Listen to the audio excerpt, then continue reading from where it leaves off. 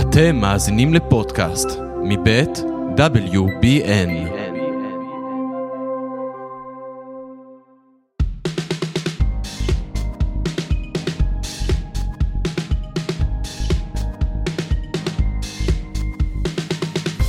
האיש, מה קורה? איזה כיף, הכל מוזר, איזה כיף שאתם פה. אתם לא מבינים איזה פרק הולך להיות היום, אלה שעושים בילדאפים, אני. אז היום יש לנו פרק מטורף, אני חיכיתי לו מלא זמן, ועד שפשוט הוא הסכים להגיע. ואני חושבת שהוא הסכים להגיע, להתארח, אחרי שהוא נהיה דוגמן של רנואר, עלו לו המניות, אז הוא אמר, אני לא יודע, עכשיו לא מתאים, כי אני כבר דוגמן, אז אני לא יודעת, אבל בכל מקרה הוא פה, אז קבלו את אחיה קליין. שלום אחיה. שלום, שלום. מה, אז הוא יש את הדוגמן באת כבר? זהו, זה הלוז? הסכמנו כבר לפני זה, פשוט היה עניין של טיימינג נראה לי. כן, הייתה הסכמה עקרונית. כן, הסכמנו מזמן על הסיפור אז הזה. האמת שאתה, כאילו, אתה בן זונה גדול, כי אני כבר עושה 1000 פעמים בילדה פה בפודקאסט, אני אומרת להם, אני הולכת לארח את אחיה קליין, אני הולכת לארח את אחיה קליין, אני אומרת להם, תקשיבו, שבוע הבא יש פרק עם אחיה, ובסוף לא הגעת. עכשיו מה, אני יוצאת לא אמינה באוזני המאזינים, וזה לא בסדר מצדך, אבל זהו, סוף סוף אתה פה. טוב, זה האיש והאגדה. אחיה הוא ספורטאי שהיה באולימפיאדה, לא כאילו ספורטאי פח כמוני, שעושה כאילו מדליות כזה של איגוד הטריאטלון, ספורטאי אמיתי. של הבאמת. של הבאמת ממש. ספורטאי פראלימפי, עם סיפור כאילו הזוי, כאילו אם אני חושבת שהחיים שלי מוזרים, אז בואו נגיד שליד אחיה, כאילו, יש לי מה ללמוד במוזרות. אז תתן לנו איזה בריף, תספר לנו רגע על עצמך, ככה בכותרות. תכף נצלול. אז אחיה קליין, בן 31. מה, אתה צעיר ממני? מה זה? זה ילד. ילד. במקור אני מגוש עציון, גדלתי בקיבוץ כפר עציון. היום אני גר בתל אביב, נשוי לשירלי, 2 ילדים. וכלב שפה. וכלב שפה, נייט, מלווה אותן קבוע. זהו, אז הייתי בצבא, שירתי ביחידת יהלום, יחידה שמתעסקת, בתוך היחידה הייתי בפלגה שנקראת סמור, שמתעסקת במנהרות. יצאתי לקצונה, הייתי מפקד צוות, ויצאתי בעצם לפעילות להשמדת מנהרות ב-2013, 31 לאוקטובר 2013, אנחנו יוצאים לפעילות להשמיד מנהרה ברצועת עזה. חלק מהעבודה על המנהרה בעצם התפוצץ מטען בתוך המנהרה, שינה את חיי ככה, בלשון המעטה, ובעצם נפצעתי אנושות, שברים בפנים, כוויות, רסיסים, כל היופי מה שנקרא בפיצוץ אחד. זהו, אז באמת משם, ככה אני עושה את הבריף מה שביקשת, אז הייתי מאושפז בטיפול נמרץ, תקופה נכבדה, בעצם אחרי כמה חודשים השתחררתי, התחלתי חלק מהשיקום שבעצם היה ספורט, ומה שנקרא I fell in love, כי זה הדבר הכי מדהים שיש, מנקה לך את הראש, מסדר אותו, ובאמת התחלתי להתחרות בכל מיני סוגי ספורט, אופניים, טריאטלון. טוב, רגע, מה אתה בורח לי לשיקום אוקיי, רץ קדימה. אבל אולי נגיד חלק העיקרי מהפציעה היום זה בעצם האובדן הכמעט מלא של הראייה, בעצם מה שנקרא כל על בליינד. יש לי שרידי ראייה, לא עיוור מוחלט, לא חושך, אבל עדיין שרידי ראייה שהם לא יותר מדי תפקודיים. שמה זה אומר, כאילו, מה זה אומר ברמה הפרקטית? ברמה הפרקטית. זו השאלה שהכי קשה להסביר, כי אני חושב יש לי 2 הסברים לכמה חלקים מה שנקרא בארץ מבינים את זה, או שאתה כמו שאתה מתקלח ויש מלא עדים על הזכוכית ואתה לא רואה כלום, אז פשוט הרבה יותר מטושטש, כאילו אין לי חדות ראייה בכלל, ויש כאלה שיותר מתחברים לחלון שהוא ממוגן ירי, זה ככה מההתנחלויות. אוקיי, מי שמגיע מההתנחלויות. כן, אז זה מבין, או שהיה בצבא בכל זה, אז כאילו שאתה באמת, יש לך משהו שאתה רואה דרכו כאילו משהו, אבל אתה לא באמת יודע מה זה, זאת אומרת, יש אור, חושך, צבעים, אבל הכל מרוח, זאת אומרת, תגיד עכשיו, אתה רואה שאני יושבת מולך? לא, כלום. כאילו, אני רואה שיש טיפה אור. אחי, השקעתי, יודע איזה יפה התלבשתי היום, לא יפה. אני בטוח. אמרתי לך שהבית מסודר מאוד היום. אמרתי לו שכזה בצהריים, אחיה הוא העיוור הכי רואה שיש, ובצהריים כזה הוא התקשר כזה להגיד, לא יודעת, לתאם איתי שעה, או להגיד שהוא מאחר, תמיד הוא מאחר לי. אז אמרתי לו כזה, וואי, חשבתי כזה שאני צריכה לסדר את הבית, ואז הזכרתי שאתה לא רואה, אז אני לא חייבת לסדר את הבית, אז לא סידרתי את הבית. יש חסכונות. אז באמת, עיקר הבעיה זה אין חדות ראייה, זאת אומרת, כאילו, אם אני אעביר יד מול הפנים, אני אשים לב שמשהו עובר, כי יהיה הבדלי צבע, הבדלים של אור וחושך, אבל אין חדות, זאת אומרת, הכל מאוד מאוד מעובע ולא מסודר. אתה יודע, בסוף הרבה אנשים מכירים את הסיפור הגדול שלך, גם אתה דמות, והרבה מכירים אותך, בטח בעולם הספורט, וכאילו, תרשה לי, זה פשוט פלטפורמה קצת אחרת פה. פה, אגב, מדברים עליה על צרות, בוכים מלא, כאילו, כל מה שכזה מבאס בזה. אני טוב בלבכות. כן, אתה טוב בצרות גם, אז בכלל. וכאילו, אני רוצה לשאול אותך שאלות שאני לא יודעת, כאילו, אם זה לא סבבה ואני קרא לך חסרת טקט, פשוט תעצור אותי ואת לי ברגל, אנחנו די קרובים, כאילו, יושבים אחד מול השני. אבל כאילו, אני רוצה להבין, לא דיברנו על זה, לא תכננתי גם, אמרתי, כאילו, אחיה הבא, אז אני רק רוצה לשמוע. כאילו, מה עובר לנער צעיר, בן כמה היית כשנפצעת? 21. כאילו אתה בשיא חייך, כאילו אנשים לא רואים, ואתה גם נורא חתיך, ואתה כולך כאילו, כזה, אני מניחה שאתה בן, שכזה מסתובב וחי את החיים, וכאילו, אתה כזה פתאום מבין שנגמרו לך החיים, כאילו, אתה כאילו, מה אתה עושה מכאן? זאת אומרת, מה עובר בראש לנער בן 21, שבסוף מאבד את הראייה שלו בצבא, כאילו, מה עבר לך באותם רגעים בראש? האמת שזה כאילו, אני באמת עד היום לא יודע להגיד, כאילו מה, אני כל הזמן עושה לעצמי סוג של כזה reverse engineer כזה, ושואל את עצמי מה בעצם, מה היה המנוע, מה דחף אותי, כאילו אני מדבר, עושה הרצאות, מספר לאנשים, ואני כאילו מספר את זה די בטבעיות, ואני כאילו שואל את עצמי, אבל אם אנשים רוצים באמת להבין מה דחף אותי, ואני באמת קשה לדעת ולהצביע על נקודה, אני חושב את יודעת, עברו 9 שנים, ואני מסתכל אחורה, ואני אומר, אני לא חושב שהפציעה שינתה את חיי, כאילו אני חושב שאני אותו אחיה, אני אותו דבר, פשוט, אני חושב שתמיד הייתי בעיניים שכאילו מגיע לקושי, וחושב, לא נתקע בו, כאילו חושב איך לעבור אותו, כאילו, מה עבר לי בראש באותו רגע, אני חושב שהרגעים הכי קשים, שאני גם, אתה יודעת, מספר ומדבר, זה על הרגע שבו הבנתי שבאמת, אני לא רואה, כי שתביני, כאילו, בגיל 13 נפלתי בוואדי קלט מ6 מטר, וחילצו אותי במסוק, כאילו, פתחתי את כל הראש, אז נפצעתי מלא פעמים בחיים שלי, ותמיד יצאתי מזה בסבבה, כאילו, איכשהו, אתה יודע, 9 נשמות כזה, אני כל פעם אחד מתבזבזת. כן.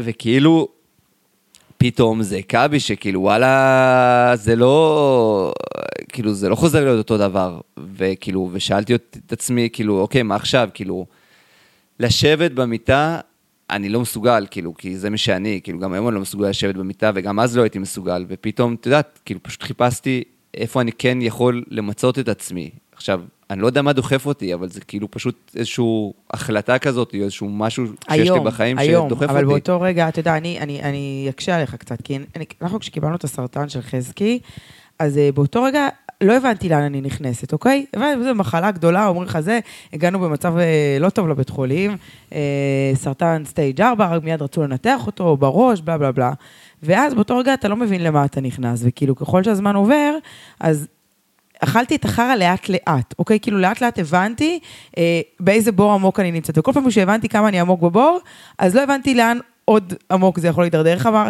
הגדול שלי פעם, אמר חיים, הוא אמר, אתה אמא, כשחזקי חלה, חשבתי שזה הדבר הכי רע שיכול להיות לי בחיים. כשהיינו תוך כדי המחלה, הוא אמר לי כזה, מיום ליום אני מבין כמה החיים יכולים להיות גרועים, וזה כאילו אין לזה סוף.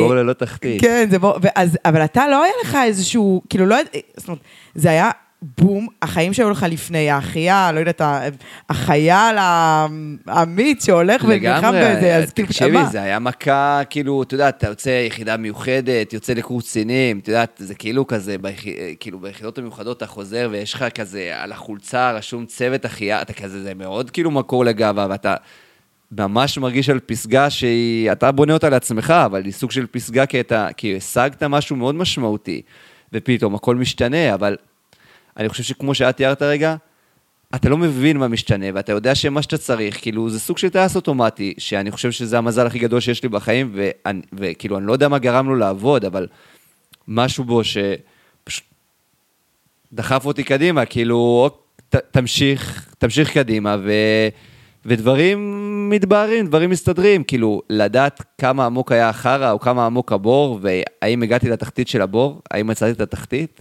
לא בטוח. כן, אתה מרגיש שזה עדיין מדרדר? לא יודע, תראי, כל שלב בחיים, כאילו, ואני חושב, זה נכון לכל אחד, זה לא דווקא אתה צריך שאתה יודעת, לא שהתנסיתי בסרטן וכאלה, אבל אתה יודעת, יש לי את השיט שלי, מה שנקרא, אני חושב כל אחד מתמודד עם משהו, וכאילו, כל אחד והשיט שלו. ואתה, כאילו, לפחות אני, אתה יודעת, כל שלב בחיים, אז בגיל 21, אז זה היה תקופה שכולם יוצאים לטייל, משתחררים ויוצאים לטייל, או הולכים לזה, ופתאום אני כאילו... נכון, כל החבר'ה שלך בטח יצאו לטיול של חצבה. כן, שואלתי איפה טיילת, עשיתי טריאטלון אילת, אני יודע.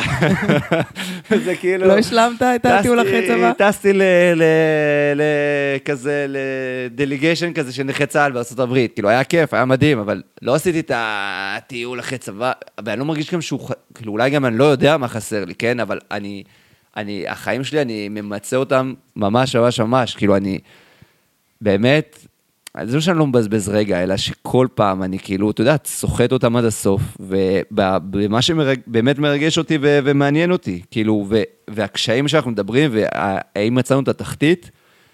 לא, כי כל שלב, פתאום, אתה יודעת, זה תופס אותי במקומות אחרים, פתאום, כאילו, יש ילדים, והדבר שאני הכי רוצה זה, וואלה, שבת בבוקר, לצאת עם שניהם, וללכת כאילו, אתה יודעת, לטייל איתם, ניסוי, ואני לא יכול כאילו, אתה יודעת, אז פעם ראשונה הלכתי עם הגדול שלי ברחוב, לקחתי אותו מהגן, אני עם נייט אחד, כולי מזיע, מחזיק את נייט ביד אחד, הולך איתו, יד השנייה מחזיק את דר, שזה כאילו הגדול, מחזיק אותו על הידיים, ואני כזה מתפלל ששום דבר לא יקרה, ואני צריך לחצות את הכביש. עכשיו, אחרי זה עשיתי את זה עוד אלפי פעמים, אבל תמיד יש את הקושי, שאתה נתקל בקושי בפעם הראשונה.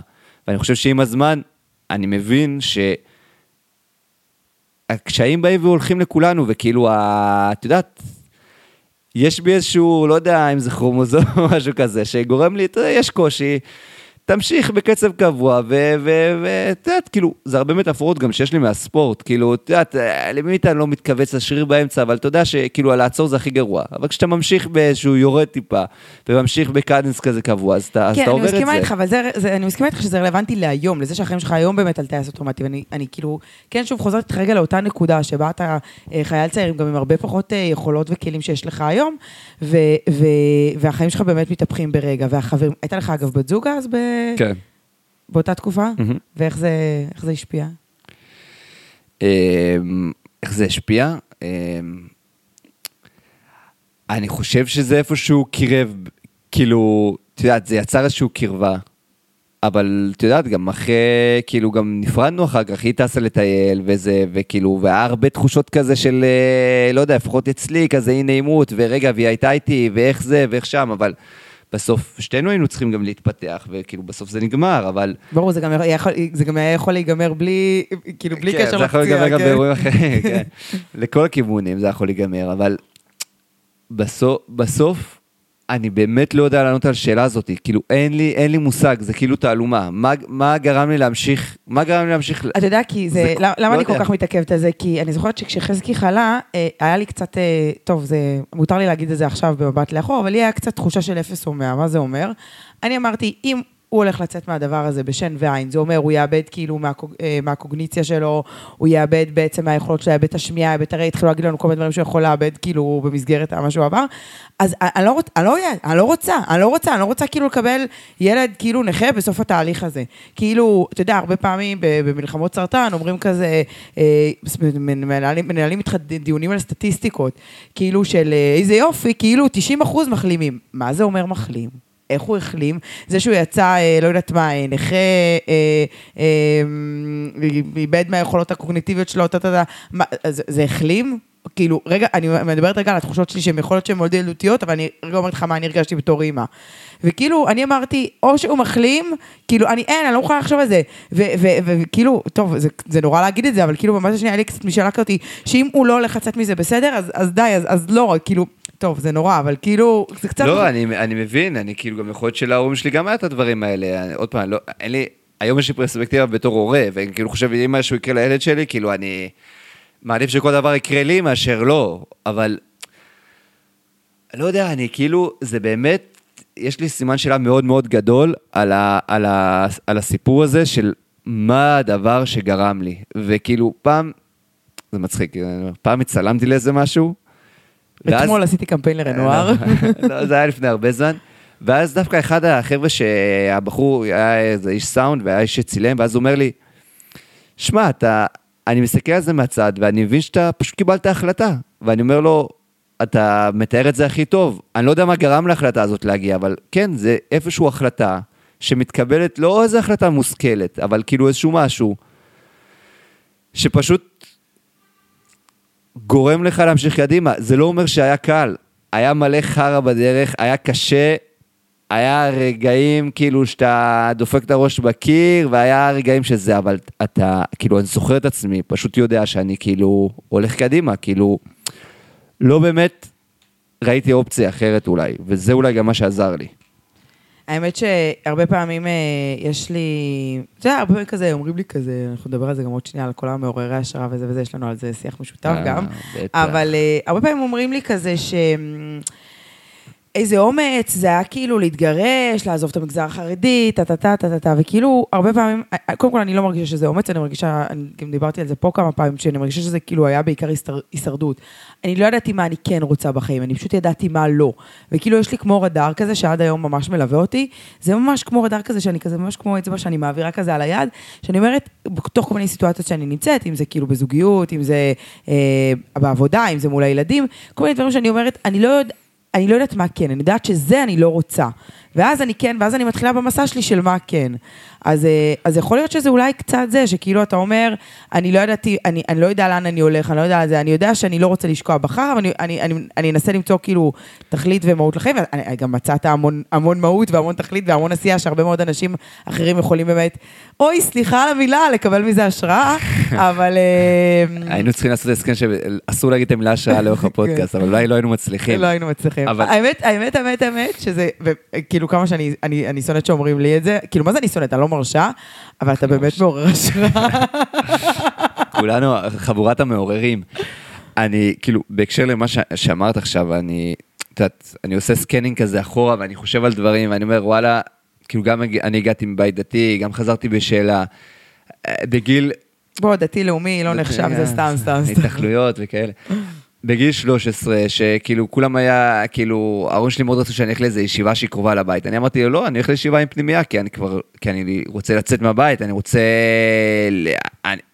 אני רוצה לפרוץ החוצה. מה גרם לי לקבל את ההחלטה, כאילו, הכי לא אולי טבעית, אולי לא טבעית בשביל ילד, אני לא יודע, אבל אני חושב שתמיד, להגיד שהייתי באקסטרים, אני לא יודע אם זה נכון, אבל כאילו, תמיד חיפשתי, כמו שאת אומרת, חיפשתי קצת מעבר, כאילו, חיפשתי, בוא נגיד, לא פחדתי ללכת לכיוונים חדשים, לחפש דברים חדשים, והיכולת הזאת היא להתמודד עם הלא נודע, כאילו, עם המציאות המשתנה, אני חושב שזה השריר שאולי אצלי הכי חזק, והוא באמת עוזר לי במלא תחומים, כאילו, עוד תמיד שיש חשש, אבל אני יודע שלא, כאילו, מה כבר יקרה, עם מה כבר אני לא אוכל להתמודד, וזה גם בתחרויות ברמות הכי גבוהות, וגם כאילו עם הילדים, או ביום יום, בעבודה, עם כל דבר, אני כאילו אומר, בסדר, לאכול חרה אני כבר יודע, אני יודע להתמודד עם דברים, אני יודע להתמודד עם קשיים, עם משברים, אני בטוח שעוד יהיה מלא מלא מלא,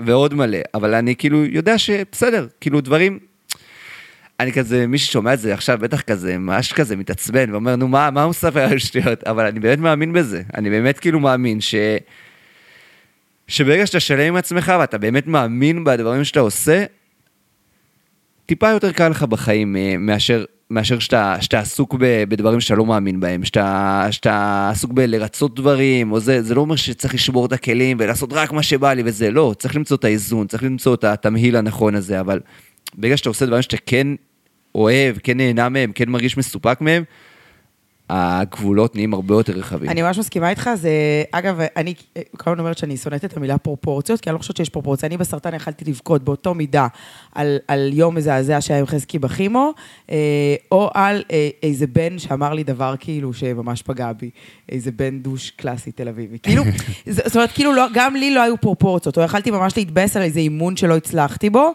באותה מידה כמו שכאילו בכיתי בחדר ניתוח. זאת אומרת, כאילו, אין לחיים בכלל, כי אני חושבת שבסוף, למה אני אומרת את זה? כי בסוף יש איזשהו משהו שאנחנו בסוף,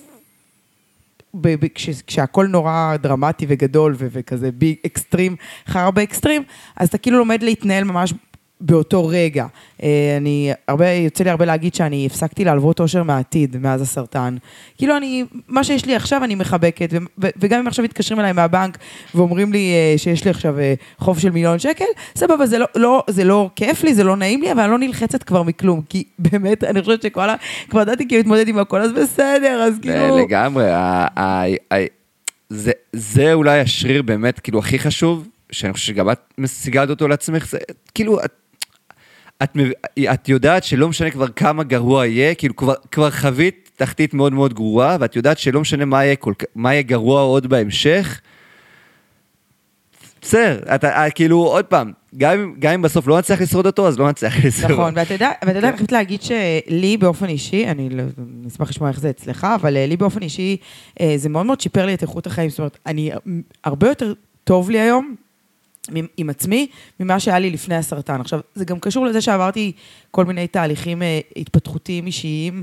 בשנה הזאת אני קוראת לזה האקסלרטור של הסרטן, שכאילו הרבה מאוד דברים שהצמיחו אותי מאוד, חיברו אותי מאוד לעצמי, והיום אני הרבה יותר חיה בשלום עם עצמי, בואו נמשיך עם הקלישאות, שלמה עם עצמי וזה, אבל ברמה הכי אמיתית, באמת החיים שלי הרבה יותר טובים היום. אני יודעת להעריך, אני הרבה יותר מעריכה כל דבר, אני שמחה עם כל דבר, אני כאילו מרגישה שאני הולכת פה בתל אביב, העסקתי כל כך הרבה דברים שאני רוצה, מעבר לעיר, עבודה שאני אוהבת לעבוד בה, חברים כל כך טובים, אנשים מהממים שהכרתי, הרבה מאוד דברים שקרו לי טובים במהלך השנה הזאת. אז, ואני מייחסת את זה לקושי, לזה שאני מעריכה, והשריר ההסתגלותי הזה, הוא שריר שגם גרם לי להיות הרבה יותר מאושרת. אתה מרגיש כאילו, אתה גם מרגיש ככה, אתה מרגיש אני אשאל אותך כאילו שאלה נורא גדולה, אבל טוב לך? כן, אני חושב שהיום, עוד פעם, זה, אתה יודעת, כל שלב או כל סטייג' כזה שאנחנו עוברים, צריך לשייף עוד קצת ולעשות דברים, אבל היום, כאילו, נגיד, החלטתי אחרי טוקיו, אחרי האולימפיאדה, שאני רוצה עוד אולימפיאדה, אני כאילו, ולהגיד אני רוצה עוד אולימפיאדה זה יפה, אבל לא הסבל, אבל המאמץ שיש לך מסביב, המחיר שאתה צריך לשלם ברמה המשפחתית, ברמה האישית, אבל אני יודע שזה מה זה כאילו, זה התקרה הבאה שאני רוצה לפרוץ, אני רוצה להגיע לעוד אולימפיאדה, ואני רוצה להגיע עם הישג יותר גדול. מה, אז פריז? פריז, וגם אני כאילו היום יודע להגיד לעצמי, וואלה, תנקה את הרעשי רקע, יש דברים, תוריד קצת בעבודה, תשקיע בדברים שאתה רוצה, שזה זמן איכות עם המשפחה, ובאימונים, ושים את זה בפריוריטי שלך, תעבוד יותר קשה, תחפש נותני חסות, תחפש זה, לא שזה כל כך מצליח לי, אבל אני עובד בלנסות ולחפש את מה שיאפשר לי, להשיג את המטרות שאני מחפש, ואני חושב שזה משפר מאוד מאוד את האיכות חיים.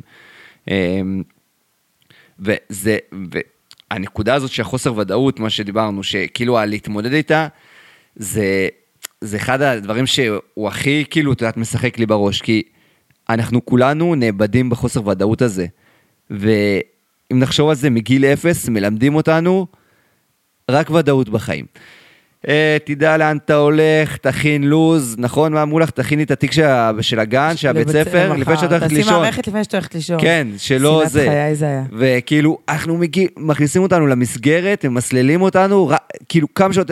אבל אף אחד לא מלמד אותנו מה לעשות שיש חוסר ודאות, וכאילו מה לעשות שהכל מתפרק, מדי מישהו לימד אותנו פעם, מה לעשות, וכאילו זה הנושא הלא מדובר. גם לא לימדו אותנו להיות הורים לילדים, אחיה, לא לימדו אותנו הרבה דברים. בסדר, אבל עוד פעם, זה קשור לחוסר ודאות, כאילו, כאילו, ואתה יודעת, הדבר כאילו הכי גדול זה כשאתה בעצם נולד, אתה נולד לתוך עולם של חוסר ודאות, אבל מצד שני כל הזמן מדחיקים את זה לפינה, כי כאילו, אף אחד לא יודע עד כמה הוא יחיה ומתי הוא יחיה, אבל כולנו עסוקים במרוץ בשביל להספיק, אבל מה אנחנו מספיקים? עד מתי? כאילו, אם את יודעת עד מתי את מספיקה יותר.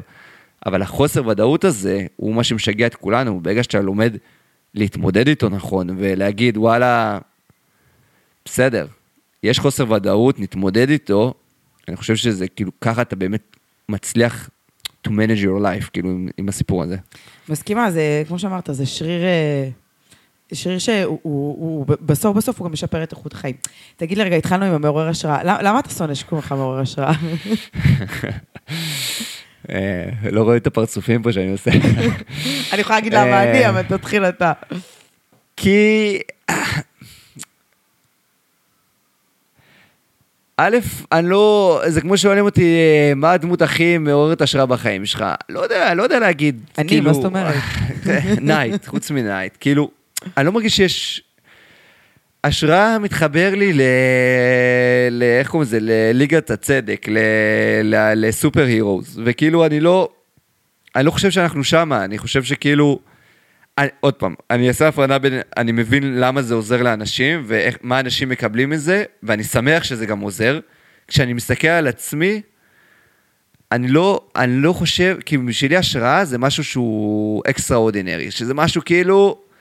מעבר, אתה יודע, אתה עושה משהו, וואו, כאילו, באמת סוג של כוח על, ואני לא חושב שיש לי משהו כזה, כאילו... פה אחיה, אתה קמת מפיצוץ, כן, אתה לא בסדר. רואה, ואתה כאילו, ואתה ספורטאי של אולימפיאדה, ואתה כאילו עושה מלא דברים, ואתה כאילו מנהל חיים... הכי רגילים בעולם, אז לאנשים זה מעורר השראה, כאילו אומרים, אוקיי, יכלת הרי באותו מידה, להגיד כאילו פאקית, אני לא קמה מיתה, ואתה יודע מה, יכולת באותו מידה גם להגיד, אני מתאבד, ואף אחד לא ישופט אותך, כאילו. כן, לגמרי, מה זה ולא ישופט אותך?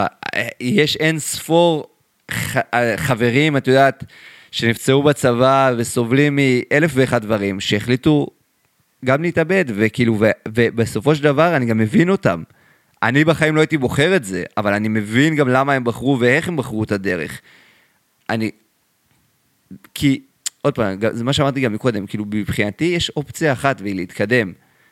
זה אולי גם הבעיה שלי, שאני לא יודע לעצור, אבל, אז קשה לי, עוד פעם, אני מבין מה זה עושה לאנשים, אני מבין למה אנשים רואים את זה ואומרים וואו, וזה מעורר בהם איזשהו השראה מסוימת, אני מבין את זה ואני... בגלל זה אני גם מדבר על זה, והולך למקומות, צבא, חברות, תיכונים, לא משנה, אני מדבר על זה הרבה, וכאילו, ומספר את הסיפור שלי, כי אני מבין מה זה עושה לאנשים, ואיך זה עוזר להם להתגבר על דברים שבשלם הם הכי גדולים, ופתאום זה מאוד מתגמד, כאילו, הדברים שיש להם. מצד שני, כשאני מסתכל על עצמי פנימה, אני לא מרגיש שהייתי צריך, או לא יודע אם לא הייתי צריך, אבל אני לא מרגיש שעשיתי משהו מיוחד, אני מרגיש שפשוט, עשית את הדבר הכי בסיסי, מה שאת רוצה לעשות, את רוצה לחיות חיים מלאים, מה את רוצה בבוקר, את לא יכולה לרוץ עכשיו, וכל מה שאת רוצה זה לחזור לרוץ, וזה הדבר הכי טבעי לך, ואת תעשי כל מה שתצטרכי, בשביל לעשות את זה, ומבחינתי זה, אני צריך לעשות כל מה שאני צריך, בשביל לחזור, או בשביל לחיות מעכשיו, את החיים בצורה הכי מלאה, את החיים הכי מלאים שאני יכול, אתה יודע מה, קודם כל אני מסכימה לגמרי, ואתה יודע מה אני הבנתי לגבי זה, אני בהתחלה כל הזמן הייתי כזה מקבלת, כל פעם שהייתי מעלה פוסט נגיד לפייסבוק, בהתחלה כשחזקי חלז, כזה, התחלה זה היה כזה דיווח על המחלה, ואז כל הייתי כזה משתפת ברשתות, פייסבוק, אינסטגרם וזה, והייתי מקבלת מלא תגובות, איזה אלופה ומעוררת השראה, ואיזה אימא חזקה ואימא לביאה, וזה כאילו זה היה מאוד מאוד מעצבן אותי. כי לא הבנת מה האופציה שלך אחרת. בדיוק. מה אני יכולה לעשות? מה אני יכולה? שומע?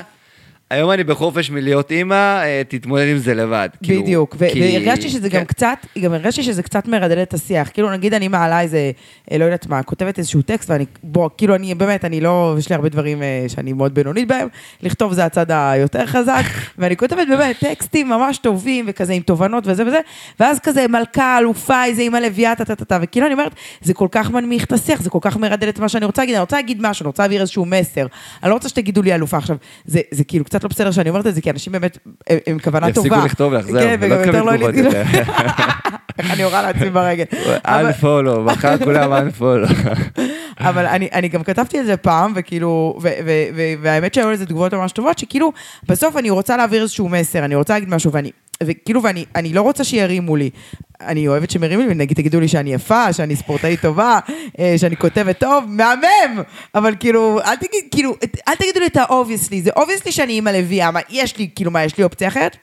אבל עם הזמן הבנתי, ואני חושבת שקצת בגרתי כאילו לתוך הדבר הזה, שהבנתי שבסוף זה לא שאני גולדי, יש לי משהו מיוחד ואני מעוררת השראה, אני חרה של בן אדם.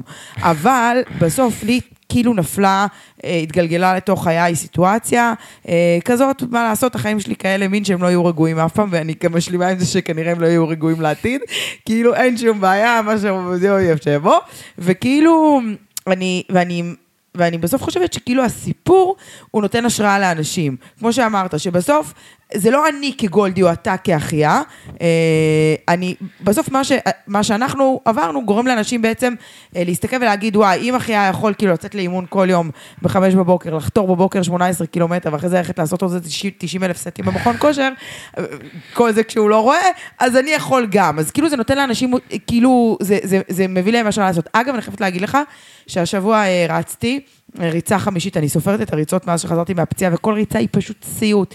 אני כאילו רצה מתחילה, עכשיו מה הזין הגדול, סליחה, בספורט הזה? זה שכאילו אם אתה לא רץ תקופה, אתה כאילו מאבד הכל. אתה ממש מאבד את הכל, כאילו התחלתי לרוץ עכשיו.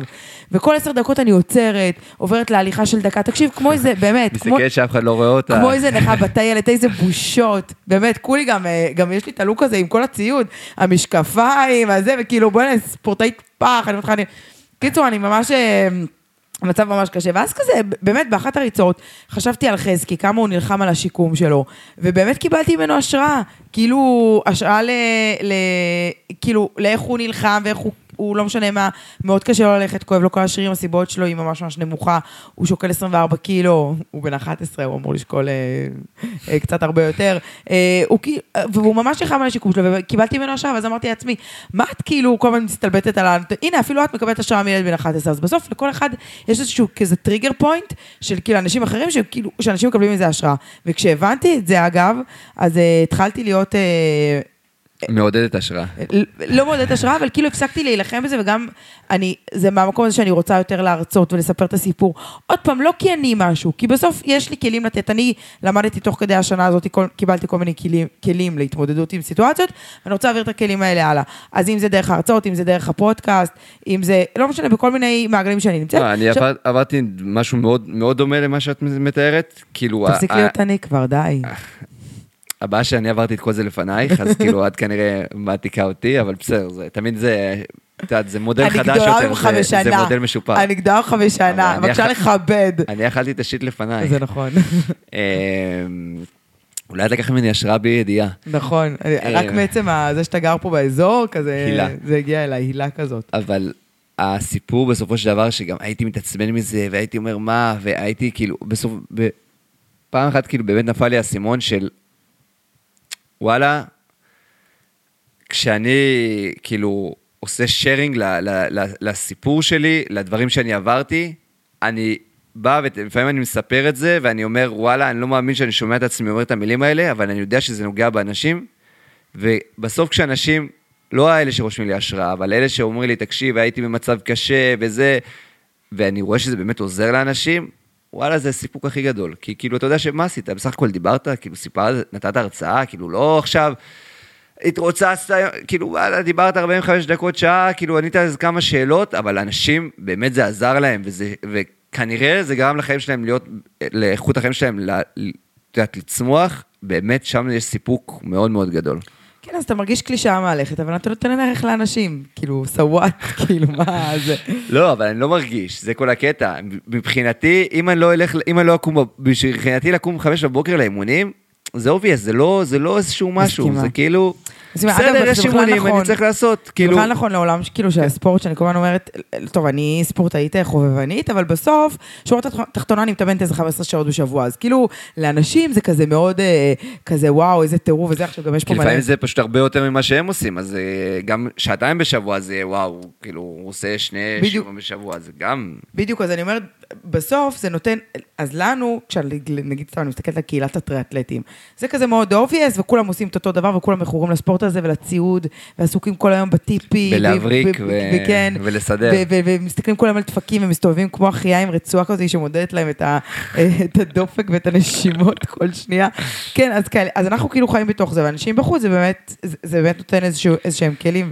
נכון, אבל מה היופי? שכל מה שנקרא קהילת הטריאטלון, לא משנה מה הסיבה, אבל זה, עכשיו היה את האיירון מן, סליחה שאני נוגע בנקודה רגישה, אבל... מאוד, זה לא יפה מצדך, אתה איש מגעיל מאוד. אבל כמות, סתם, אפילו חברים את יודעת, שאני מכיר מהילדות שהקשר ביניהם לבין ספורט הוא לא מקרי, הוא הרבה יותר ממקרי, פתאום מעלים פה, עשינו את האיירון מן הזה, עשינו... זה בדיוק הקטע של ההחלטה, ואני חושב שזה גם, אתה יודעת, זה מתבהר לי שאנחנו מדברים על זה גם, וואלה, קמו בוקר אחד, וקיבלו החלטה לעשות איירון מן, מה גרע, מה זה, היה להם כנראה איזושהי נקודה בחיים, והם הרגישו, וואלה, אני רוצה, לפעמים זה הרצון להוכיח לעצמנו שאנחנו יכולים ושאנחנו מסוגלים, ובאמת, אני חושב שכל אחד מסוגל, כאילו, את רואה בקהילת הטריאטלטים, כל מיני אנשים שאת אומרת, איך לעזאזל הוא יצא עכשיו מהמים, איך הוא סיים, כאילו, את יודעת, אנחנו פוגשים כל יום את הספורטאים האלה, ותוך כדי תחרות, את יודעת, הדבר נגיד שהכי מעצבן אותי, זה שתוך כדי תחרות, אנשים צועקים לי כל הכבוד. אני צועק כל הכבוד בחזרה, כאילו, תוך כדי שאני עוקף אותם, אבל, כאילו, מה אתה צועק לי כל הכבוד? אני פעם רכבתי עם אחיה, אחיה רוכב טנדם, זה כזה אופניים בזוג, יש רוכב מקדימה ומאחורה, וזה אופניים כאילו סופר, כאילו הם כבדים, וזה גם 2 אנשים, ורכבנו בעלייה, ואני כזה אמרתי, טוב, בסדר, אני יודעת שאחיה חזק, אבל זה עלייה, ואני כאילו קלה במשקל, קלה, בוא, אבל יחסית. מאומנת. בקיצור, ואז אמרתי כזה, טוב, בטח הם לא, כאילו, אין סיכוי שהם יעקפו אותי בעלייה. בקיצור, 2 מטומטמים האלה, מה זה, נתנו גז, כאילו נופפו לי מרחוק, ואני... איזה בושות. איזה בושה, באמת בושה. אבל עושה את הטלפון לעודד אותך. כן, ועוד כזה, דוח מישהו כזה אפילו לא מתאמץ, אז בסדר, אתה זה לא, אתה ספורטאי חזק. גועל נפש. תגיד רגע, בוא נדבר שנייה על אלוהים, זה בסדר? מותר פה?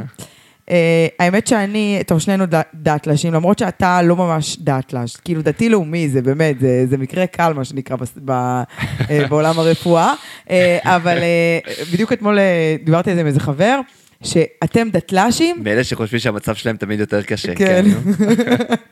אז אתם דאטלשים, אנחנו יוצאים. אוקיי, חרדים הם יוצאים, אתם דאטלשים. אז אבל אנחנו חולקים איזה שהם עבר משותף בתחום הדת והמצוות. ואני חייבת להגיד שאני אף פעם, יצא לי לדבר על זה פה לא מעט פעמים בפודקאסט, אני לא היו לי שאלות אמונה שבגללם יצאתי. שוב, היה לי את הרדאר הזה שאמרתי לך מקודם, שכאילו אני לא יודעת מה כן, אני יודעת מה לא. וגדלתי במקום כאילו שמאוד מאוד חנק אותי וסגר אותי, וכאילו בעיקר גם דברים לא הסתדרו לי בהיגיון. אגב, הרבה פעמים שואלים אותי מה הייתה נקודת השבר, בה החלטתי כאילו לצאת, ואני תמיד נורא מתביישת להגיד, אבל זה היה משהו נורא שטחי. אבל יאללה, אני אגיד אותו. כאילו מאוד מאוד תזכיר אותי, בקהילה שלי, היה אסור, איפה שגדלתי, בצנז, אז נשים היה אסור להן לנהוג, אוקיי? להוציא רישיון נהיגה. עכשיו, אני עבדתי, בעלי דאז היה אברך, תמיד קריירה מאוד מאוד עניינה אותי, כאילו, הרגשתי מאוד מתוסכלת מזה שאני רוצה לעשות קריירה, אני רוצה לעבוד, אני גם צריכה בינתיים להספיק, נגיד, להוציא את הילדים בבוקר למעון, כי הוא כבר בתפילה מהמוקדם בבוקר, אחרי זה אני רצה לעבודה שנמצאת בפתח תקווה, אחרי זה חוזרת, צריכה להספיק להוציא אותה מהמעון בחזרה, וצריכה להרגן, עכשיו, אתה יודע, צריך חרדיות גם, מי נחשבת אישה שווה הזאת, שיש את חיל, שהיא הופך חלות ומכינה אוכל טוב, הבית שלה מנצנץ וכל זה. בית נצנץ. בקיצור, וכאילו הרגשתי מאוד מאוד מתוסכלת, שכאילו לוקחים לי את היכולת להיות אשת חיל על משהו שהוא לא הגיוני, אוקיי? זה עיקר התסכול. כי מה? כשזה דת הגיונית, נגיד, אומרים לך לא לאכול בשר בחלב, סבבה? זה כתוב בתורה, אני מבינה שזה מה שהדת קבע, זה חוק, אין בעיה, לא אוכלת צ'יזבורגר. אבל כשהרבה או הרב של הקהילה קובעים שאת לא יכולה לנהוג, וזה לא, אין הלכה כזאת, אז כאילו אתה מרגיש נורא נורא, כאילו, אני הרגש נורא לא טוב בזה. אגב, זה קצת מחזיר אותי לסיפור הסרטן, שנגיד, אני כל הזמן אומרת שהפצע עם ההורים שלי, הנתק מההורים, הוא יותר כואב לי מהסרטן, וכאילו איך יכול להיות? כאילו סרטן זה הרי, זה הביג, הילד שלך זה. כי בסוף בסרטן לא שלטתי. בא מישהו, היקום, אלוהים, אנא ערף, זה הביא לנו סרטן, וכאילו אני לא שולטת בזה, זה טבע העולם, ולעומת זאת, ההחלטה של ההורים שלי לא להיות בקשר איתי, היא החלטה יזומה. כאילו מישהו יזם פה החלטה כאילו גם לא רציונלית. אז זה היה מה ששבר אותי אגב, לא בגלל זה, יצאתי בשאלה, אבל זה הייתה נקודת משבר גדולה. אבל לא היו לי אף פעם שאלות אמונה, לא התעסקתי בהאם יש אלוהים, אין אלוהים, כל הדבר הזה. וכשחזקי חלה, פתאום, אתה יודע, עלו פתאום השאלות האלה, כי אם אני הייתי חולה, הייתי אומרת, סבבה, זה העולם, אתה יודע, אנשים חולים. אבל ילד, אתה כאילו, פתאום אתה אומר, מה, כאילו, עולם של ילדים סובלים, היה לי נורא קשה, כאילו, לתפוס את זה. ואתה יודע, מה שקורה בעולמות האלה של מחלות קשות ואירועים קשים וטרגדיות, כמו שאתה מכיר, אז יש את אלה שמאוד מתחזקים, ויש את אלה שמאוד נחלשים. אז היו לי הרבה דיונים כזה עם מורים במחלקה, אמרו לי, תתפללי, תחזרי בתשובה, תתחזקי, את תראי הכל מאלוהים. ואז אמרתי להם, איזה אלוהים? האלוהים הזה שהביא לו את הסרטן? לא, באמת, כאילו, אני לא באה להיות, כאילו, לא באה להתנגח איתכם באמונה, אבל למי אני אתפלל?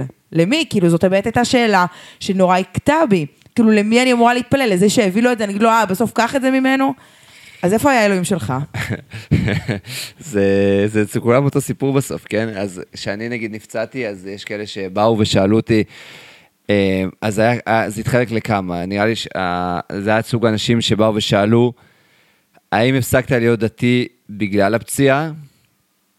האם אתה חושב שהפציעה קרתה לך בגלל שהפסקת להיות דתי? בול, כן. איך אלוהים שמר עליך שיצאת ככה בנס? אמרתי, וואלה, נראה לי שהוא שמר עליי יותר מדי טוב, אם ככה. איזה נס, נס מעלך. כן. אבל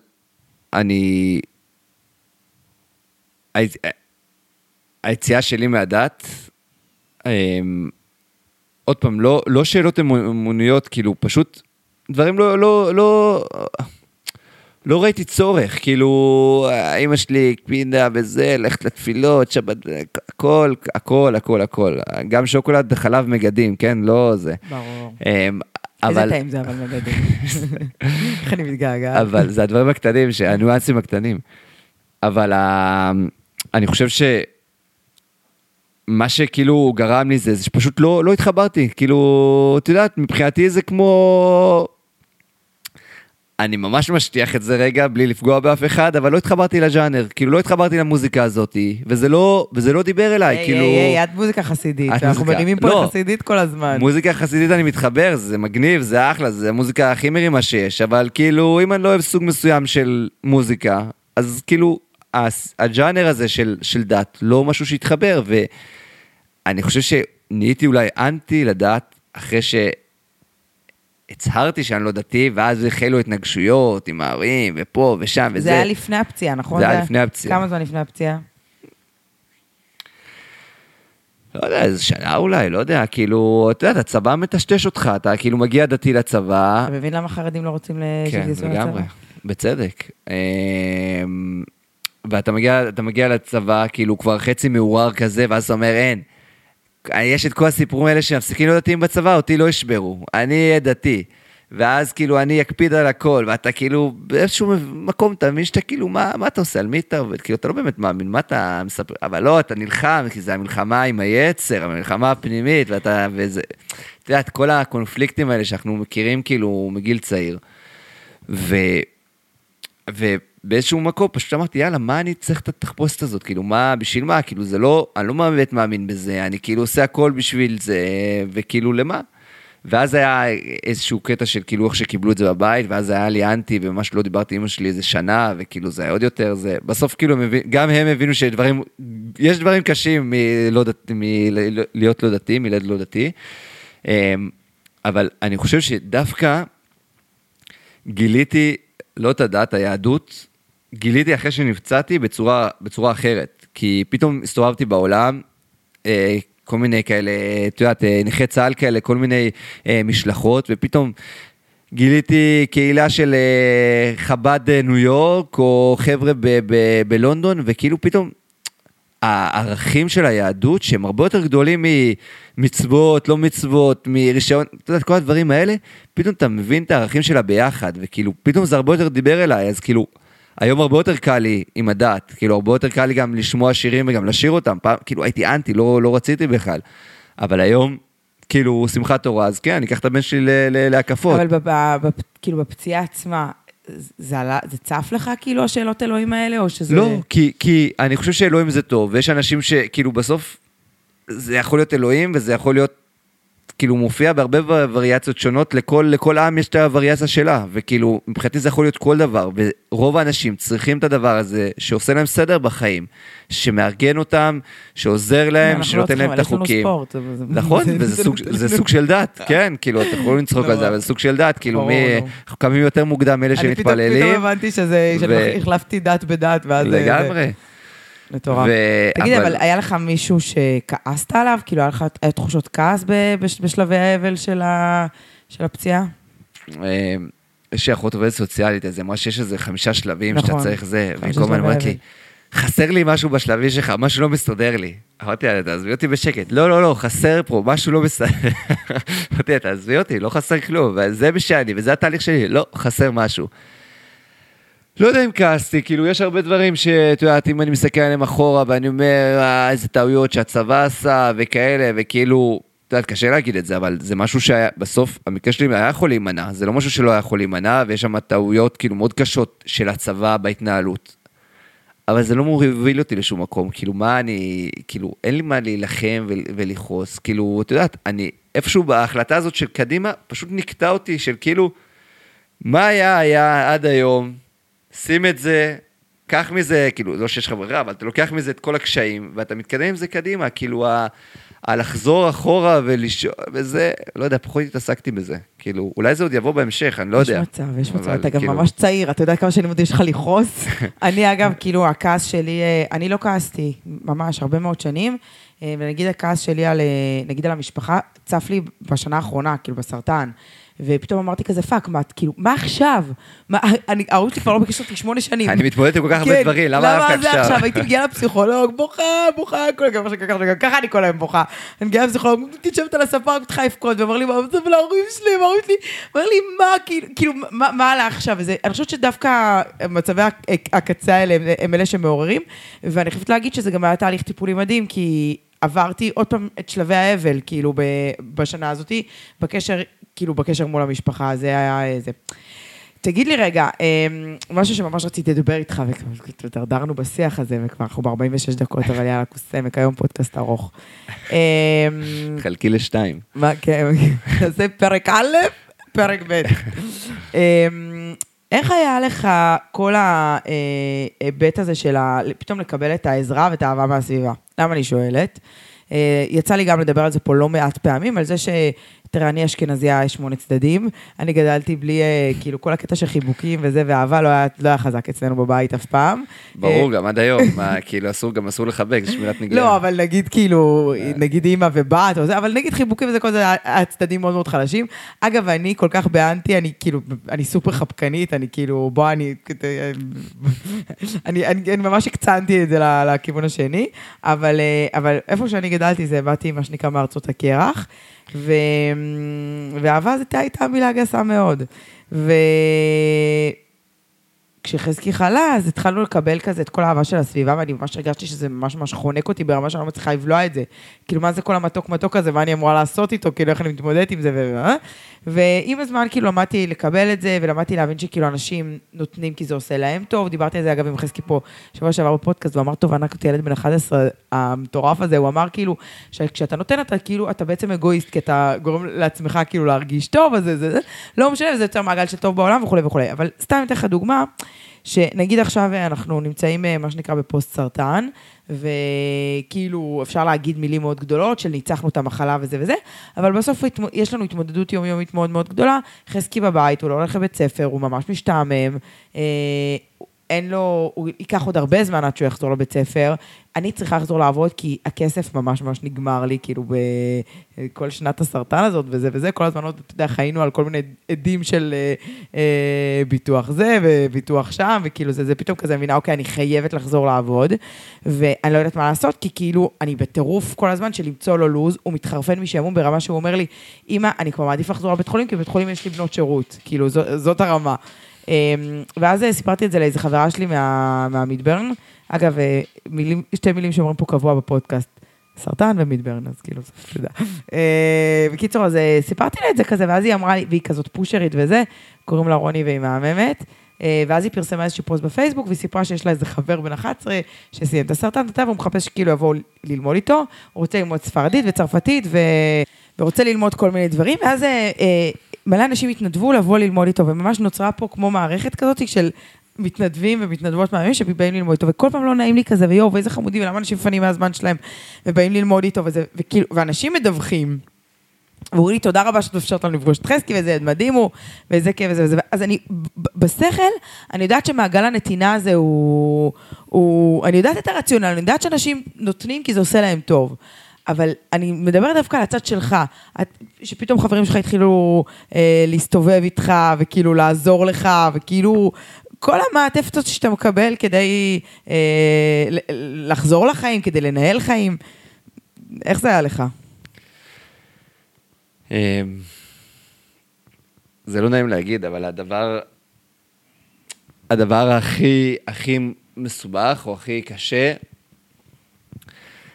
תמיד, וחבר'ה שנפצעו בעבר וביקרו אותי בבית חולים, אמרו, כאן אתה עטוף בצמר גפן, הקושי הוא לצאת לחיים אחר כך, כאילו פה זה, ואתה לא מבין על מה מדברים, כי אתה כאילו שבור, מרוסק במיטה, כאילו, אתה לא יודע איפה החיים שלך מתחילים ונגמרים, אתה בטוח שזה הרגע הכי קשה, ואתה מבין שהחיים עצמם הם הרבה יותר קשים בסופו של דבר, אבל אני חושב שהדבר שהיה לי אולי, חוץ מזה שהחיים אחרי הבית חולים היו לי הרבה יותר קשים, כאילו, הרבה יותר קשים, כי בבית חולים באמת אתה עטוף, וכאילו, נגיד לצורך העניין, פחדתי לצאת הביתה, כאילו, פעם ראשונה שהרופא אמר לי, אתה יכול לצאת הביתה לשבת? אמרתי לו, לא, אני מעדיף להישאר. מה זה? בול, גם למה היה את זה? לא, תן לי להישאר פה, אם קורה משהו, למה אני צריך לצאת הביתה? יש לי פה אחיות, יש לי פה זה. לנסוע לגוש עציון, תן לי להישאר פה, בתל השומר, סבבה לי. הוא לא, זה חלק מהתהליך, אתה צריך לצאת. אני אמרתי, וואי. אחרי כמה זמן, אגב, שהיית מאושפז? לא זוכר, חודש בערך, אולי קצת יותר, חודש וחצי. אבל לענייננו, הסיפור שאולי היה לי הכי קשה, ויותר מהפציעה הפיזית והזה, זה על לדעת לשחרר, ולדעת לקבל עזרה. כי גם לאורך הדרך, גם פגשתי בהרבה חבר'ה, כאילו בעיקר נכי צה"ל, שפשוט לא נלחמים בעזרה הזאת שאנשים רוצים לתת להם, ולפעמים זה הדבר גם הכי מעצבן שיש, אני יכול לעמוד ברמזור ומישהו יבוא אליי, אתה צריך עזרה, אפילו לא ישאל לי, ייקח לי את היד ויעזור לי לחצות את הכביש, אני עושה לו, וואלה, תדע שאתה עוזר, אבל כאילו, אני צריך לצד השני, אבל זה קורה הדברים האלה, ואת יודעת, כאילו, אתה איפשהו לומד לקבל את זה, וכמו שאת לומדת, כאילו, מה שאתה יודע לתת לאנשים, הנתינה שאתה פה נגיד, ההשראה הזאת שנותן לאנשים, גם אנשים רוצים לתת דברים בחזרה, וכל אחד נותן את מה שהוא יכול לתת. כן, אבל אתה בחור, כאילו, היית בחור, אתה יודע, מה זה עצמאי, זה אנדרסטייטמנט להגיד, ופתאום אתה כאילו מתחיל לעזר בחברים שלך, ואני יכולה לספר פה שחברים שלך, כאילו, עד היום מלווים אותך. כן, זה הדרך שלי להתקדם בחיים, כי אני מבין שאם לא יהיה לי את העזרה הזאת, של עוד פעם, זה גם עזרה שאני מקבל דרך משרד הביטחון, שעוזרים בחלק מהדברים, וחלק זה גם חברים ודברים כאלה, שבשנים הראשונות זה היה הרבה יותר קריטי בשבילי, זה כאילו, זה חלק ממה, כאילו אני יודע שאני צריך להסתמך על אנשים, ומה שנקרא take it or leave it, וכאילו זה לא שיש לי ברירת or leave it, you know? אז כאילו, אז אתה יודעת, לעיוור יש כמה דברים, זה או שאתה מסתובב עם מקל, או שאתה מסתובב בלי כלום, או שאתה מסתובב עם כלב נחייה, או שאתה שם יד על מישהו. אז אתה יודעת, אני בוחר באפשרות של כלב נחייה, כי ניסיתי את כל השאר וזה לא עבד כל כך טוב. אז אני תמיד מעדיף שנייטי הייתי, חוץ מזה שאני טס לסקי, אז הוא תמיד איתי לכל תחרויות בעולם, לכל החופשות, עניינים, הוא תמיד טס ביחד איתי, והולך איתי לכל מקום. כי איפה שאני יכול לקחת, איפה שאני מרגיש שאני לא מעכב את עצמי, או כשאני לא מונע מעצמי, בעצם ההתעקשות שלי להתמודד ולעשות דברים לבד, אני עושה את הדברים לבד, אבל אם אני מרגיש שאני צריך בשביל להשיג דברים מסוימים, אני צריך עזרה, אז כן, אני מבקש אותה, וגם לא תמיד אני יודע, לפעמים לוקח לי, אני צריך להיכשל כמה פעמים, ואז אני מבקש אותה, אבל היכולת הזאת שאני מאפשר לעצמי לקבל. אתה חושב שלמדת עם השנים לבקש עזרה יותר ממה שזה היה בעבר? ברור, מה, הייתי עושה הכל לבד פעם. מה, גדלתי בקיבוץ, עבדתי לפני שהתגייסתי בחקלאות, 1.5 שנה, חי את החיים, הכל, כאילו, באמת, היו מבקשים ממני עזרה כל היום, כאילו. ופתאום, בדיוק על זה אני מדברת, שכאילו היית... נכון, וזה הדבר, זה ההתמודדות הכי קשה, הרבה יותר קשה מהדברים הפיזיים. מה, איך אני מבקש עזרה פתאום, כאילו, ואת יודעת, עם הזמן אתה גם לומד לסגל לעצמך את הדברים שאתה, הכל מאורגן, הכל מסודר, אבל בהתחלה, כן, לבקש עזרה, זה הדבר הכי קשה, ופשוט, את יודעת, זה חלק מהדברים שהבנתי, שאם אני לא אתן לאנשים אחרים לעזור לי, עוד פעם, אני לא יכול לדרוך במקום, ואני דורך במקום, ועומד במקום, ואני רוצה להתקדם. כן, אתה יודע, יש כאילו, לי הייתה תחושה כזאת, כי, וואי, אני כזה חופרת על הנקודה אותי, אבל לי יש הרבה פעמים תחושה כזאת של, כאילו, בסדר, סבבה, מה כולם אשמים לסרטן שלנו? כאילו, זה שלנו, אנחנו צריכים להתמודד עם זה, כאילו, מה עם זה, וכאילו, כל הזמן לא נוח לי להיות בפוזיציה הזאת, של אני מקבלת עזרה, ואני כל הזמן מקבלת עזרה, ואנשים סביבים מדהימים, אין, זה כאילו, באמת, זה מרגש אותי כל יום מחדש, זה כזה מחזיר לי את האמון באנושות, אבל זה התמודדות, זה לא קל. נכון, לפעמים, זה שמלא אנשים רוצים להתנדב זה מעולה, אבל אז את גם בסוף צריכה לארגן את ההתנדבות, ולפעמים הנתינה הזאת גם חונקת אותך הרבה פעמים, וזה קשה להגיד את זה, אבל לפעמים, האובר נטייה של אנשים, כמו המעבר חצה, שזה המקרה הקלאסי של שלוקחים אותך לכיוון השני. וזה קורה לכל בן אדם שיש לו איזושהי התמודדות עם הראייה, לפעמים האובר נתינה זה קושי, אבל את יודעת, זה כאילו... אמרתי את זה פה באחד הפרקים הראשונים, וכאילו קיבלתי את זה אחרי זה מלא תגובות, אז אני כאילו רוצה רגע נסגור עם זה, שבכלל כשאתם נותנים, כאילו זה נורא שאני גם נותנת לכם טיפים לנותנים, אבל מה לעשות, כאילו, זה המצב, שכאילו בסוף, גם לא כל הזמן לשאול מה אפשר לעזור, אל תשאלו מה אפשר לעזור, יש לכם משהו שאתם יכולים לעזור בו, תבואו לעזור, אם נגיד אתם יודעים מי שיש משהו שהוא יעבוד, בואו תיתנו, אבל לשאול מה אפשר לעזור, גם ככה נורא קשה להיות בעמדה של המקבל, גם ככה זה כאילו, כמו שאחיה אומר, זה גם לארגן, נגיד לחזקי עכשיו זה לארגן לו לוז תורנויות, אז כאילו מי שכותב כזה, מה אני יכול לבוא, כתבנו בפוסט שחזקי צריך X, Y, Z, מי שיכול כאילו להיות חלק מזה, מדהים, מי שלא, זה ממש מחמם את הלב, וכאילו, אבל לשאול מה אפשר לעזור, זה תמיד שאלה, זה כאילו שאלה פתוחה, שאלה רטורית, כאילו זה לא באמת משהו שזה, אז אני גם למדתי את זה לעצמי, כאילו כשאני עוזרת או רוצה לעזור לאנשים אחרים, אז זה כזה באמת להיות פרקטיקלי, מה אני יכול לעשות לדבר הזה. כן, התכליתיות היא הדבר הכי חשוב, כי כשאתה בא לעזור לאנשים, ואתה מוצא את עצמך כאילו, כשאתה בא לעזור לבן אדם, תעזור לו איך שהוא צריך את העזרה, ולא איך שאתה רוצה לעזור לו. בדיוק, לא כאילו משהו שזה יגרום לך להרגיש טוב. זה כמו שהייתי מקבלת מלא טלפונים, נגיד כזה, של תדעי לך שנגיד סתם מהמשפחה וכאלה שהיה להם קצת מצפון, שהם לא ככה עזרו לנו בסרטן, אז הם כזה היו, כזה אומרים, תדעי לך שאנחנו מתפללים עליו המון. עכשיו, אני לא נגד תפילות, יש חושבת שכאילו בטוח, זה עוזר, לא עוזר, זה לא משנה, וזה כאילו, זה אנרגיה טובה, זה מחבק, אבל כאילו, זה עזרה שאתם רוצים לתת כדי להרגיש טוב עם עצמכם, כאילו שזה אחלה, אבל זה לא, כאילו, קיצור, הבנו את הנקודה, נכון? הבנו. לא פוגש אותי. תגיד, אם כבר, אז מה השאלות הכי חסרות אקט שאתה מקבל, כאילו, חוץ מנגיד אני, שאני אומרת, חמה, אתה לא רואה? לא, אתה יודע, במין בהרצאות זה כאילו, מה אתה רואה בחלום? זה נכון שאם מישהו מאבד חוש, אז שאר החושים מתחדדים. זה נכון? אני לא יודע, הבאתי יותר מדי בשביל לדעת, אז אצלי כולם נפגעו, זה הבעיה. רגע, אבל אני לא מבין, איך אתה עושה את זה? ואז כאילו, מה אתה עכשיו רוצה שאני אסביר לך, הטלפון, יש נגישות, כאילו 2023 עוד רגע, יש נגישות בעולם, דברים כאילו זזים. אני עוקבת אחרי כל מיני עיוורים וכאלה, בכלל בעולם, וזה כולם, לא משנה מאיזה דת, גזע ומין, כולם אותם שאלות, וכולם איזה מסריט את כולם, כאילו, מה, אבל אתה בכלל לא נראה עיוור. מה? אחי, אתה לא נראה אבל עיוור, נו מה? אבל איך עיוור נראה? אתה יודע, אנחנו כולנו כאילו בהוליווד. עיוור זה באדם שלא רואה כלום, מסך שחור ונכנס בקירות. אנחנו כאילו, אתה יודעת, רק איזה 2% מהעיוורים בעולם, ותצטרכו אם אני לא מדייק במספרים, אבל אחוזים מאוד מאוד בודדים, זה עיוורים מוחלטים. רוב האנשים זה ספקטרום של חוסר ראייה, שהוא מאוד מאוד רחב. ואין מה לעשות, זה כאילו, ועוד פעם, הלקות ראייה זה משהו שגם מאוד מאוד מאוד קשה להבחין בו, בלי קשר. אבל יש לא מעט, רגע, אני לא מבין, אז איך אתה עושה את זה?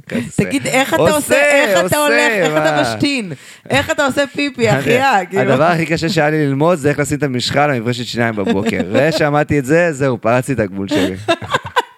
אדיר. תגיד רגע, לא שאלתי אותך אף פעם, ואם כבר יש לי פה את הפלטפורמה, איך הכרת את שירלי? שירלי זאת אשתך. כן. שירלי, הכרתי אותה במקום שבו כל הקסם קורה, בסקי. די. כן, היינו במשלחת סקי לא הבנתי עדיין איך אתה עושה סקי, כאילו. נשלח לסרטון שתעלי. בלי לראות, אבל אוקיי. אני טס שבוע הבא גם לעשות סקי, אז הכל טוב, יש למה לצפות. אתה איש דוחה מאוד, אוקיי. באוסטריה, היא באה להתנדב כזה, להכיר את העמותה שאני גולש איתה ומתנדב בה, עמותת ארז שעושה באמת את ה-unpassable, כאילו להגליש עיוורים קטועים משותקים, זה הדבר הכי מורכב שיש. תראה, אני אדם רואה ולא זה, ואני לא... אני אומר שהעמותה הזאת, המהות שלה זה להנגיש את האקסטרים, זה להנגיש את השטח, הם מנגישים מסרף סקי וקייט סרף, וטיולי שטח, וטנדם שטח לעיוורים, וסקי לעיוורים קטועים משותקים, ופעם זה היה לנכי צה"ל, והנכויות הקשות קצת, עם הזמן קצת הפסיקו להיות נכויות קשות, אז היום זה באמת יותר עם ילדים, מ-12 עד 18 כזה, ואז נפגשנו באוסטריה לסקי. מטורף, אפשר לשלוח אתכם את חסקי? לגלוש אתכם בסקי? אוקיי. צריך להתחזק קצת קודם. רגע, אז היא התנדבה שם, כאילו מה, הייתה מדריכת סקי? לא, היא באה כזה, היא עבדה אז בפילנטרופיה, והיא באה כזה להכיר את העמותה, יש לנו חבר משותף, נועם גרשוני, והיא באה כזה, הוא סיפר לה שהוא טס לשבוע סקי באוסטריה עם העמותה, ויש שם זה, והיא בכלל גדלה בקנדה, והיא התחרתה כזה בסקי בצעירותה. אוקיי. היא אמרה, מגניב, איך עיוורים כתובים משותקים עושים סקי, כאילו, איך זה קורה. אוקיי, אז הגיע לראות. והגיע לראות. ואז נפגשנו, דיברנו, נדלקנו. איזה מטורף. לא, היה ממש... כן, כן. איזה מטורף. וגלשתם יחד? כאילו באותה חופשת סקי? טיפה גלשנו יחד. מאז אנחנו כל שנה, כאילו לא כל שנה, כי היה קצת קורונה וכאלה, אבל אנחנו... החלום שלנו כזה זה לקחת את הילדים לגלוש, כאילו, ואז זה בכלל יהיה כזה סגירת המעגל. וואי, זה סיפור מטורף, אני לא הכרתי את זה. אני מלא בהפתעות. וואי, טוב, אולי נמשיך פה. צריך עוד איזה 10 פודקאסטים. יו, איזה מטורף. וואי, זה באמת סיפור פסיכי. כן. אשכרה. כאילו, וחשבת על זה? כאילו, היו לך חששות, כאילו, אחרי הפציעה שלא יודעת, לגבי זוגיות וכאלה? היה לי חששות לגבי כל החיים שלי, אבל כאילו, אמרתי שיהיה בסדר, כאילו, אני בטוח שזה נשמע מאוד כזה. כי בסוף התחתנת לפני כל החברים הרווקים שלך. מה מחרטט, אבל כן, כאילו, לא לפני כולם, אבל... לפני חלקם שאני מכירה. כן, את מכירה את המקרים הקשים. תמיד אני מכירה את המקרים הקשים, אחי, אז זאת אני, נדבקת למקרים הקשים. אבל, את יודעת, יש, כאילו, יש מלא חששות כל הזמן, אבל כאילו, עוד פעם, לא יודע. דיברנו על אמונה, אני מאמין שיהיה בסדר, ודברים מסתדרים בסוף. איזה מטורף. טוב, תקשיב, אנחנו באמת חייבים לסיים, כי מה זה הגזמנו? לא היה לי פרק כזה ארוך, באמת, זה ממש מגזים. אז קודם כל אני רוצה להגיד שזה החודש, התחלנו את דצמבר, זה חודש מודעות לשוויון זכויות לאנשים עם מוגבלויות, נכון? נכון. אני מדייקת? נראה לי שכן. מדייקת. ואגב, סתם, אתה חושב שכאילו, מה החשיבות של העלאה למודעות? כאילו, כמה באמת אין... יש בעיה בשוויון זכויות?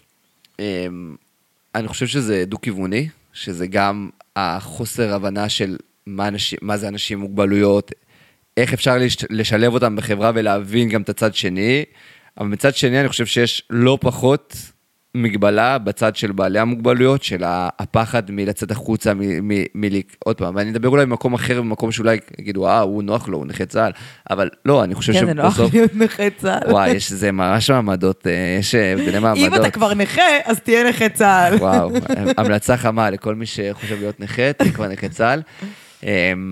אבל הסיפור של כאילו, סתם, אני יכול ללכת להתאמן בבית הלוחם, אבל לא, אני הולך להתאמן בקרוסיס בנמל, או בארלוז, או כאילו, כי אני לא מרגיש שאני צריך להיות... תבואי איתי כבר לאימון בקאנטרי, הזבל.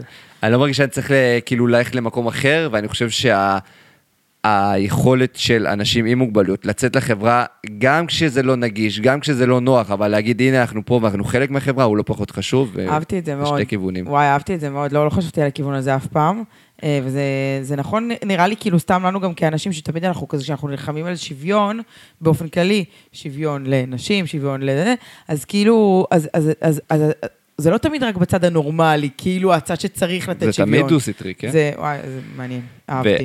ואז שיצאו יותר אנשים מוגבלות החוצה והתערבבו בחברה, פתאום לא יסתכלו על אחיה כהשראה, כי יגידו, וואו, יש עוד 1,000 השראה. נכון, אז אולי לא כזה. אני באמת עושה את זה בשביל עצמי, אני אומר את השבטים האלה. לגרום לי להיראות פחות טוב. אחיה, טוב, כמובן שאת תענוג, וכאילו מלא ערך, ואתה ממש מעורר השראה. חיכיתי למשפט סיכום. בשביל זה אני מסתובב עם נייט, כי הוא תמיד לוקח את התשומת לב, הכלב נחייה. נכון, הכלב של אחיה זה דבר... ככה אני... זה באמת, זה הדבר הכי יפה שיש בעולם. הוא שוכב פה על הפרקט, כאילו, באמת, מקשיב לפודקאסט. לא, אני חושבת שזה באמת נותן, כאילו, די, כבר די, בואו נשים את המסריחה עוד בצד, ואני חושבת שזה באמת נותן הרבה ערך לאנשים, כאילו, לי באופן אישי, כמו אני חושבת שהחיים שלי כאילו מוזרים, ושיש לי חרא בחיים, אז אני רואה אותך ואני אומרת, אוקיי, בסדר. יש מי שניצח אותך בתחרות הזאת. אז ממש ממש תודה שבאת, ותודה לכם אנשים שאתם מקשיבים לנו, ממש תודה על כל הדירוגים, ושאתם שולחים לי צילומי מסך, שאני מובילה בפודקאסטים שלכם, תדעו שאני מעריכה כל אחד ואחת מכם על כך, זה ממש ממש מחמם לי את הלב, וזה נותן לי מוטיבציה רבה כל שבוע להקליט פודקאסט מחדש, אז כשם שנאמר, מחכים לנו עוד הרבה הפתעות וזה וזה, אבל לא באמת, אני ממש ממש מודה. חזקי מאוד כעס עליי שהיום אין לו פינה, אמר לי, את יודעת מה, אם את לא מביאה לי היום פינה, אז אין בעיה, שבוע הבא אני אבוא ואני אעשה פינה כפולה. פייבק. אז זהו. אז thank you מאוד, אוהבת אתכם ממש, תודה רבה ללוקה שערך והפיק, תודה רבה לכולל של וולף, למשרדי WBN על הפלטפורמה. אני נשמעת כמו איזה תקליט שבור. לא, אני באמת, אני אומרת את זה מכל הלב. תודה רבה רבה, תודה לכם, תודה אחיה. ביי ביי. ביי.